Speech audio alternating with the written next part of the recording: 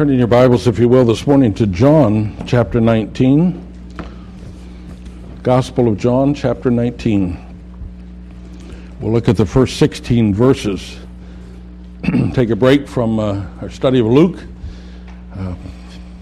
this week and next, and then we'll get back to it. As we've already noted, today is Palm Sunday, the day the church recalls Jesus' triumphal entry into Jerusalem to the delight and adulation of the crowds. Today we celebrate that Jesus is God's promised king. That was the point that day. And so I want us to turn in this text in John 19 to a place where Jesus' kingship is again the central issue, as it was on Palm Sunday. I count 8 references in this little passage to Jesus' claim to be king. Oh, but the setting is so different from the triumph that we celebrate this morning. In this text, recording events which took place less than 1 week later, instead of songs of celebration, Jesus is being repeatedly humiliated as he stands trial before Pilate, the Roman governor. What a contrast. What happened? Let's see what we can learn. Let me read it. John 19, the first 16 verses. Then Pilate took Jesus and had him flogged. The soldiers twisted together a crown of thorns and put it on his head. They clothed him in a purple robe and went up to him again and again, saying, "Hail, King of the Jews!" And they struck him in the face.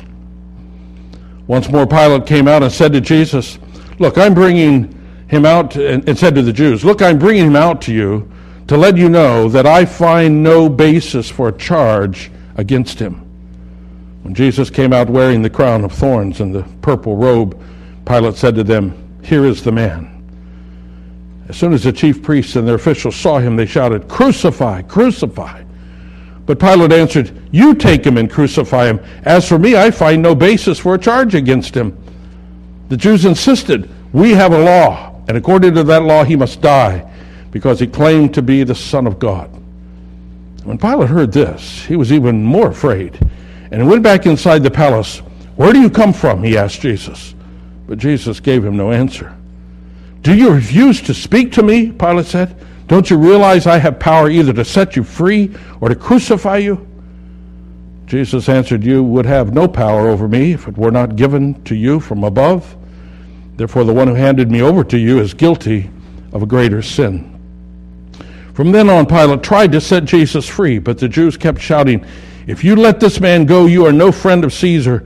Anyone who claims to be a king opposes Caesar." When Pilate heard this, he brought Jesus out and he sat down on the judge's seat in the place known as the stone pavement, which in Aramaic is Gabbatha. It was the day of preparation of Passover week, about the 6th hour. "Here is your king," Pilate said to the Jews. But they shouted, take him away, crucify him." "Shall I crucify your king?" Pilate asked.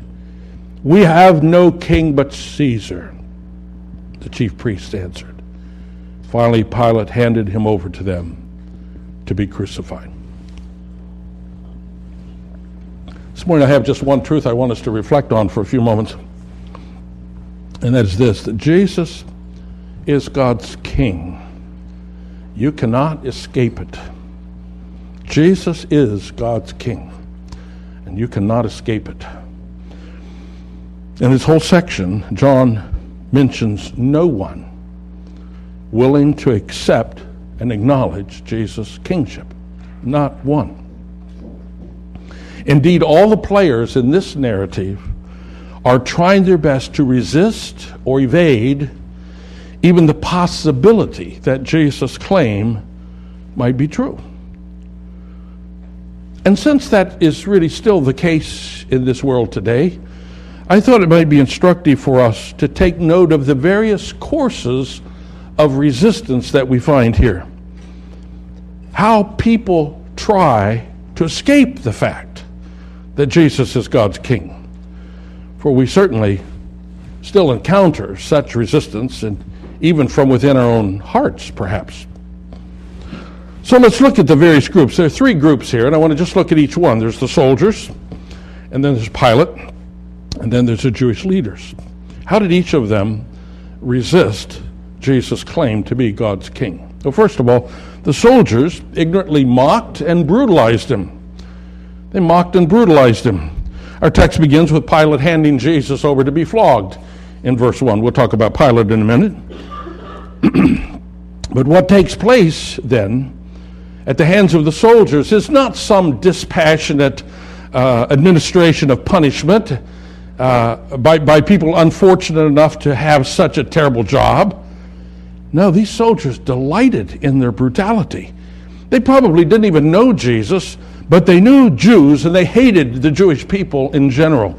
And so they picked up on the charge under which Jesus had been delivered to Pilate, that he claimed to be the king of the Jews. And suddenly, given the opportunity, all their pent-up hatred of the Jewish people was all unleashed into vengeance on this one Jew named Jesus. Though he had already been declared not guilty, they flogged him mercilessly. Now, actually, we know something about Roman floggings. There were three kinds of Roman floggings, some technical names for them that I won't bother you with. One was probably what you'd call a public whipping. It was a punishment for some lesser offense. And then there was kind of a serious flogging that was a pretty brutal punishment for serious crimes. And then the third one was called the verberatio. And it was the most terrible of all. It was associated only with criminals about to be crucified. Let me read you a description of that most severe type of flogging. The victim was stripped, bound to a post or pillar, and beaten by a number of torturers until they grew tired, and the flesh of the victim hung in bleeding shreds. Scourges or whips were used. The leather thongs often fitted with a spike or several pieces of bone or lead joined to form a chain. So it's not surprising to hear that prisoners frequently collapsed and died under this procedure, this flogging. Now, when we compare the gospel accounts, it's not entirely certain whether Jesus received that kind of flogging at this point or received a lesser flogging here and then that flogging after he was sentenced to be crucified. What is certain is that he was the recipient of that kind of cruelty, as the soldiers in their ignorance of him brutalized him and mocked him and brutalized him. Well, but the flogging was only the beginning. In verse 2 and 3, we see the way that Jesus' kingship was mocked by the soldiers. The soldiers finally had in their hands one called the King of the Jews, a people that they hated intensely. And so they vented their hatred on Jesus and made a crown. They made a crown of the jagged spikes of the date palm, and they crushed it down into his head so that the thorns ripped his flesh. And then they put a purple robe on him and mockingly acted as if they were bowing down and acknowledging him and saying, "Hail, King of the Jews," only to hit him in the face. In fact, Matthew and Mark tell that they put a staff in his hand like a scepter, but then when they came up to mockingly pay homage to him, they hit him in the head with the staff and they spit in his face. With ignorant, malicious brutality, the soldiers responded to Jesus. They hated the Jewish people. They hated the Jews' narrow views of God. And now they would show this particular Jew that they would not tolerate him thinking he was a king. You know, folks, people still respond to Jesus that way. The mention of Jesus, especially talk about any authority that Jesus might have, still stirs up ignorant brutality in people who perhaps know nothing about it except that they will not have that Jesus having any authority over them. You've undoubtedly heard such ignorant mocking. Perhaps you've participated in it in the past. Why is it that Jesus Christ is a curse word? Is it because people think Jesus was so evil? Adolf Hitler's not a curse word. Or maybe it's that people think Jesus is so good. But you know, when people smash their finger, they don't say, Mother Teresa. Now you see, many people are just like the soldiers. They're ignorant and filled with hatred. And for sure, they will not have this Jesus, thinking he's a king of anything. But Jesus is the king. And you can't escape it. Indeed, even the ignorant brutality of these soldiers served this king's great cause. For now, reigning at the right hand of the Father, Jesus has unparalleled sympathy for his people in distress. He understands what it's like to be stripped and humiliated and mocked and brutalized. Indeed, long ago he said through the prophet Isaiah, I offered my back to those who beat me, my cheeks to those who pulled out my beard. I did not hide my face from mocking and spitting. And as we saw last week, by his stripes we are healed. So this morning, for you who have suffered ignorant brutality, I hold before you King Jesus. In your pain, don't run from him, run to him. He understands abuse. He's been there. He's walked in your shoes. And now from the right hand of the Father, he calls you to himself that he might heal your wounds. He is the King of mercy. But there was another response to King Jesus' kingship, and that's the response of Pilate. Pilate, with an uneasy conscience, tried to evade the issue. The soldiers mocked and brutalized Jesus. Pilate just tried to evade the issue. Actually, Pilate's the most pathetic figure here. He's a Roman governor. It's a position of some authority, some significance. But he's a coward. He's driven by self-protective ambition. Throughout this whole section, Pilate is trying to release Jesus. He knows Jesus is not guilty. He's already said so back in chapter 8. I find no basis for a charge against him. He says it again in verse 4. He says it again in verse 6. 3 times he pronounces him not guilty. But he's too much of a politician looking after his own skin to just let the innocent man go free. He's driven by the law of political expediency. And so Pilate tries everything he knows to escape facing the issue of Jesus' kingship. First, Pilate thinks, well, if he has Jesus flogged, then it will satisfy these hostile Jewish leaders. That's how Jesus found himself in the hands of the soldiers. What a spineless move on Pilate's part. He's already pronounced a man innocent, and he hands him over to be flogged, trying to escape dealing with it. Then when Jesus returns, bloody and beaten from the flogging, verse 5, Pilate sets him before the people and he says, behold the man. Look at him. Look at him.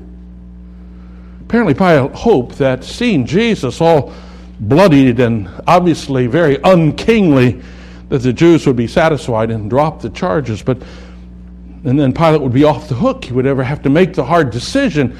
They would have just gone away.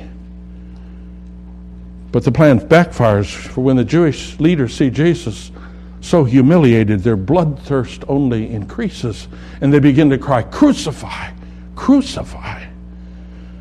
So Pilate tries another tactic. He tries to pass the buck. He says, well, you crucify him. I don't find any fault with him, in verse 6. Now, Pilate knew that they could not legally crucify Jesus, but he wanted off the hook. He wanted some kind of solution, something short of standing up for justice and making a decision and looking the issue in the face and letting the innocent man go free. Then the real issue comes out. For in verse 7, the Jews said, he must die because he claimed to be the Son of God.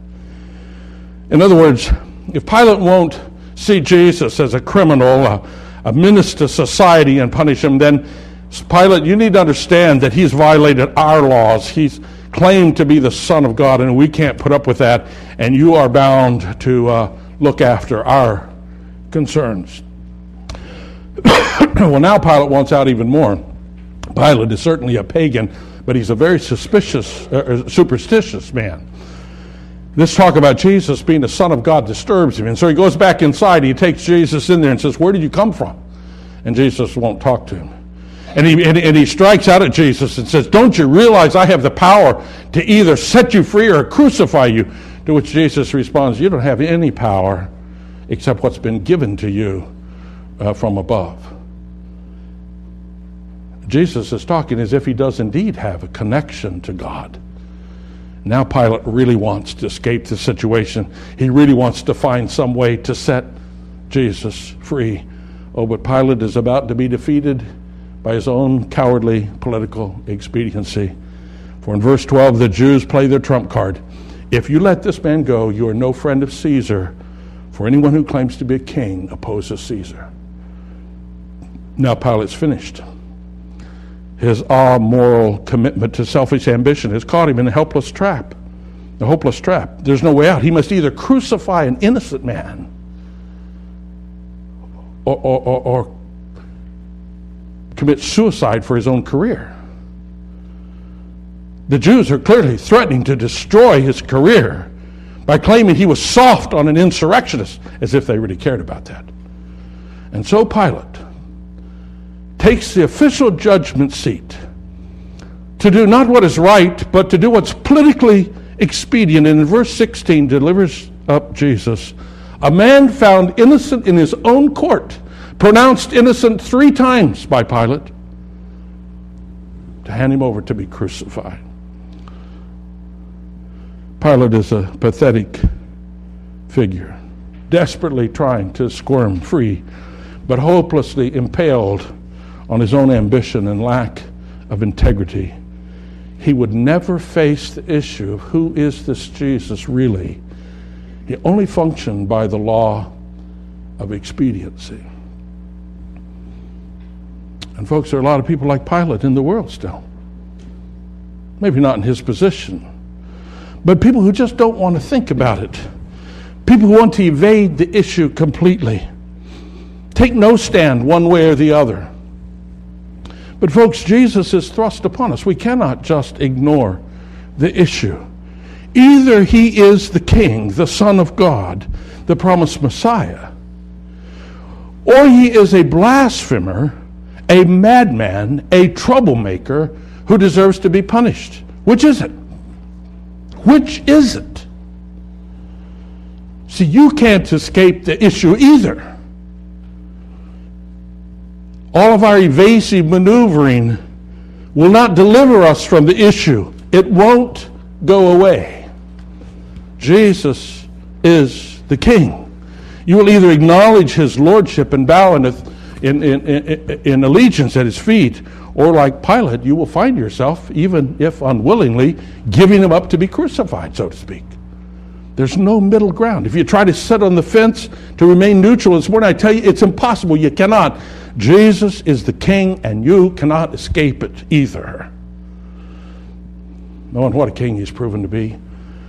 For just as Jesus said, the power was not in Pilate's hand, but in the Father's hands.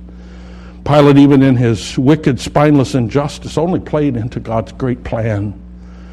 That's what the apostles understood later in Acts 4 as they prayed. Listen to their prayer. They say, Sovereign Lord, Herod and Pontius Pilate met together with the Gentiles and the people of Israel in this city to conspire against your holy servant Jesus, whom you anointed. But, listen to this line, they did what your power and will had decided beforehand would happen. You see what the apostles are saying? Jesus is the King, and Pilate's evasive political maneuvering cannot escape his sovereign rule. He is still sovereign. He is still calling the shots. And the apostles found great comfort in that as they faced their own suffering. And there's great comfort in that for you and for me today too, that Jesus is the sovereign King. Well, finally, There's a third group of people here. You have the soldiers who resisted Jesus with ignorant brutality. You have Pilate who, with evasive expediency, tried everything to evade the issue. And then, thirdly, you have the Jewish leaders who resisted Jesus' kingship in conscious rebellion. Conscious rebellion. Pilate may be a pathetic figure. We've seen a lot of pathetic politicians. But this is a spiritual tragedy. Notice how Pilate mocks these leaders. Pilate cares nothing about Jesus. Jesus is nothing to him at all. But he hates these Jewish leaders. They cause him all kinds of grief. And so even as he delivers Jesus up to be crucified, he's in their face about it, scornfully. Here is your king. Now he knew they did not acknowledge him as their king, but he's in their face. Here is your king. Take him away, they shout. He says, shall I crucify your king? Can you just hear Pilate's sarcasm and scorn? These Jewish leaders are being humiliated by Pilate. And how much humiliation will they put up with? Just to get rid of Jesus. Just to get rid of Jesus. Oh, but it gets even worse. The chief priests answer, we have no king but Caesar. We have no king but Caesar. Bruce Milne, a Bible teacher up in Vancouver, now retired, explains the significance of that statement. Let me read you a bit of his comments. This fateful utterance, we have no king but Caesar, represents nothing less than the rending of the sacred covenant with God. Nothing was more fundamental to that covenant than the kingship of God over the world in general, and in a special way over his chosen people, Israel. It was a conviction that no invading power could weaken or eradicate, whether Persian or Syrian or Greek or Roman. As Isaiah wrote, O Lord our God, other lords beside you have ruled over us, but your name alone do we honor. Secure in that conviction, the Jews waited patiently through the long centuries for the appearing of God's Messiah to vindicate Israel's faith and establish his rule visibly and powerfully over the whole world. But now, in this one terrible moment of apostasy, that sacred covenant is violated.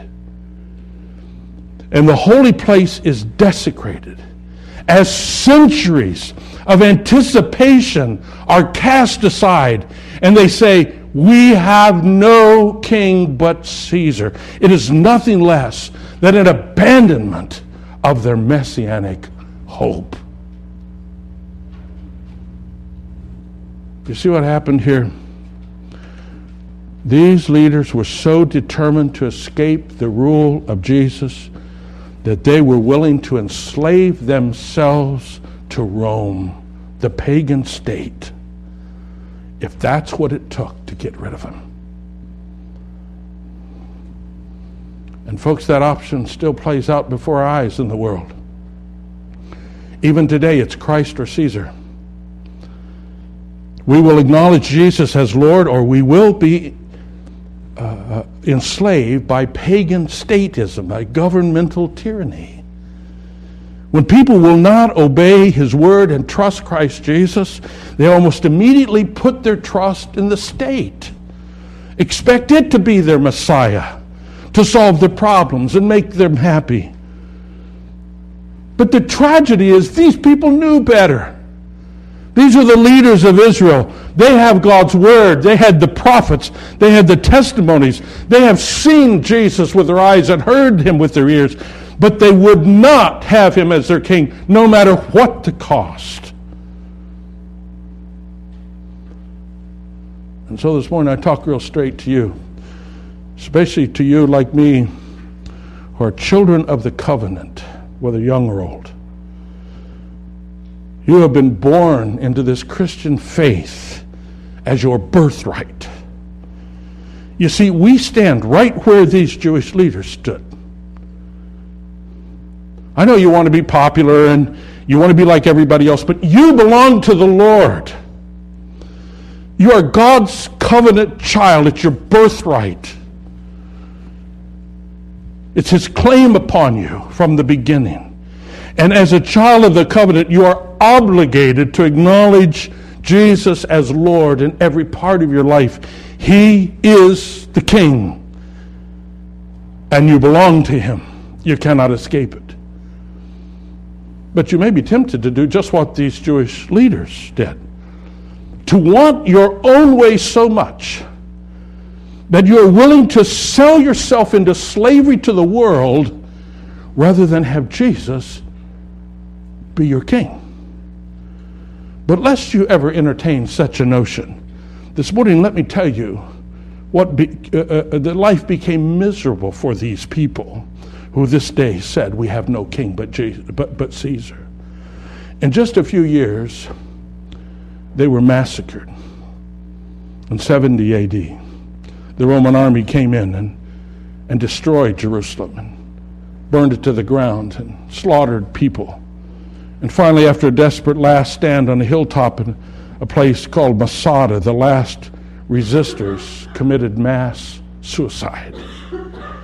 And for almost 2,000 years since then, the hatred of the world has seldom let up toward these dear people. But you see what happened? They abandoned God's covenant.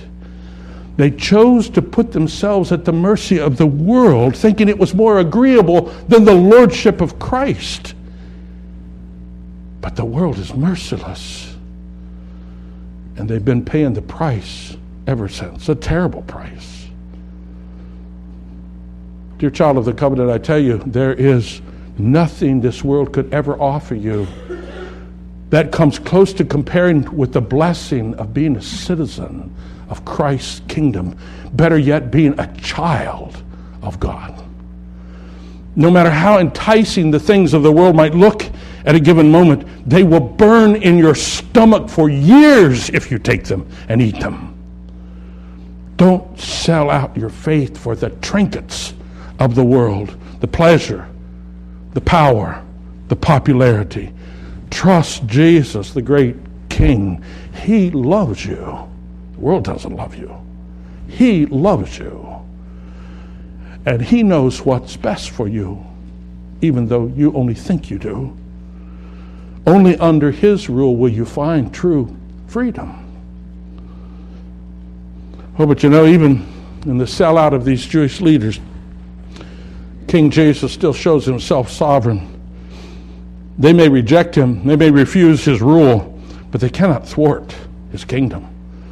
Psalm 2 promised that. In Psalm 2 we read that He who sits in the heavens laughs at their rebellion. He scoffs at them. Then He rebukes them in His anger and terrifies them in His wrath, saying, I will install my holy king on Mount Zion anyway. That's exactly what God did. They hung Him on a cross. God raised Him from the dead. They rejected Him. God, he ascended into heaven. God seated Him at His right hand and gave Him authority over all kingdoms and over all titles and over all nations and over everything. Jesus is God's king. You cannot escape it. And so His plan continues today. In Romans 11, the Apostle Paul explains how their disobedience worked out God's sovereign will. That because of the Jews' transgression of rejecting Christ, the gospel has gone to the Gentiles, and the Gentiles are being grafted into this tree of God's people, God's kingdom, the tree that they were cut off from.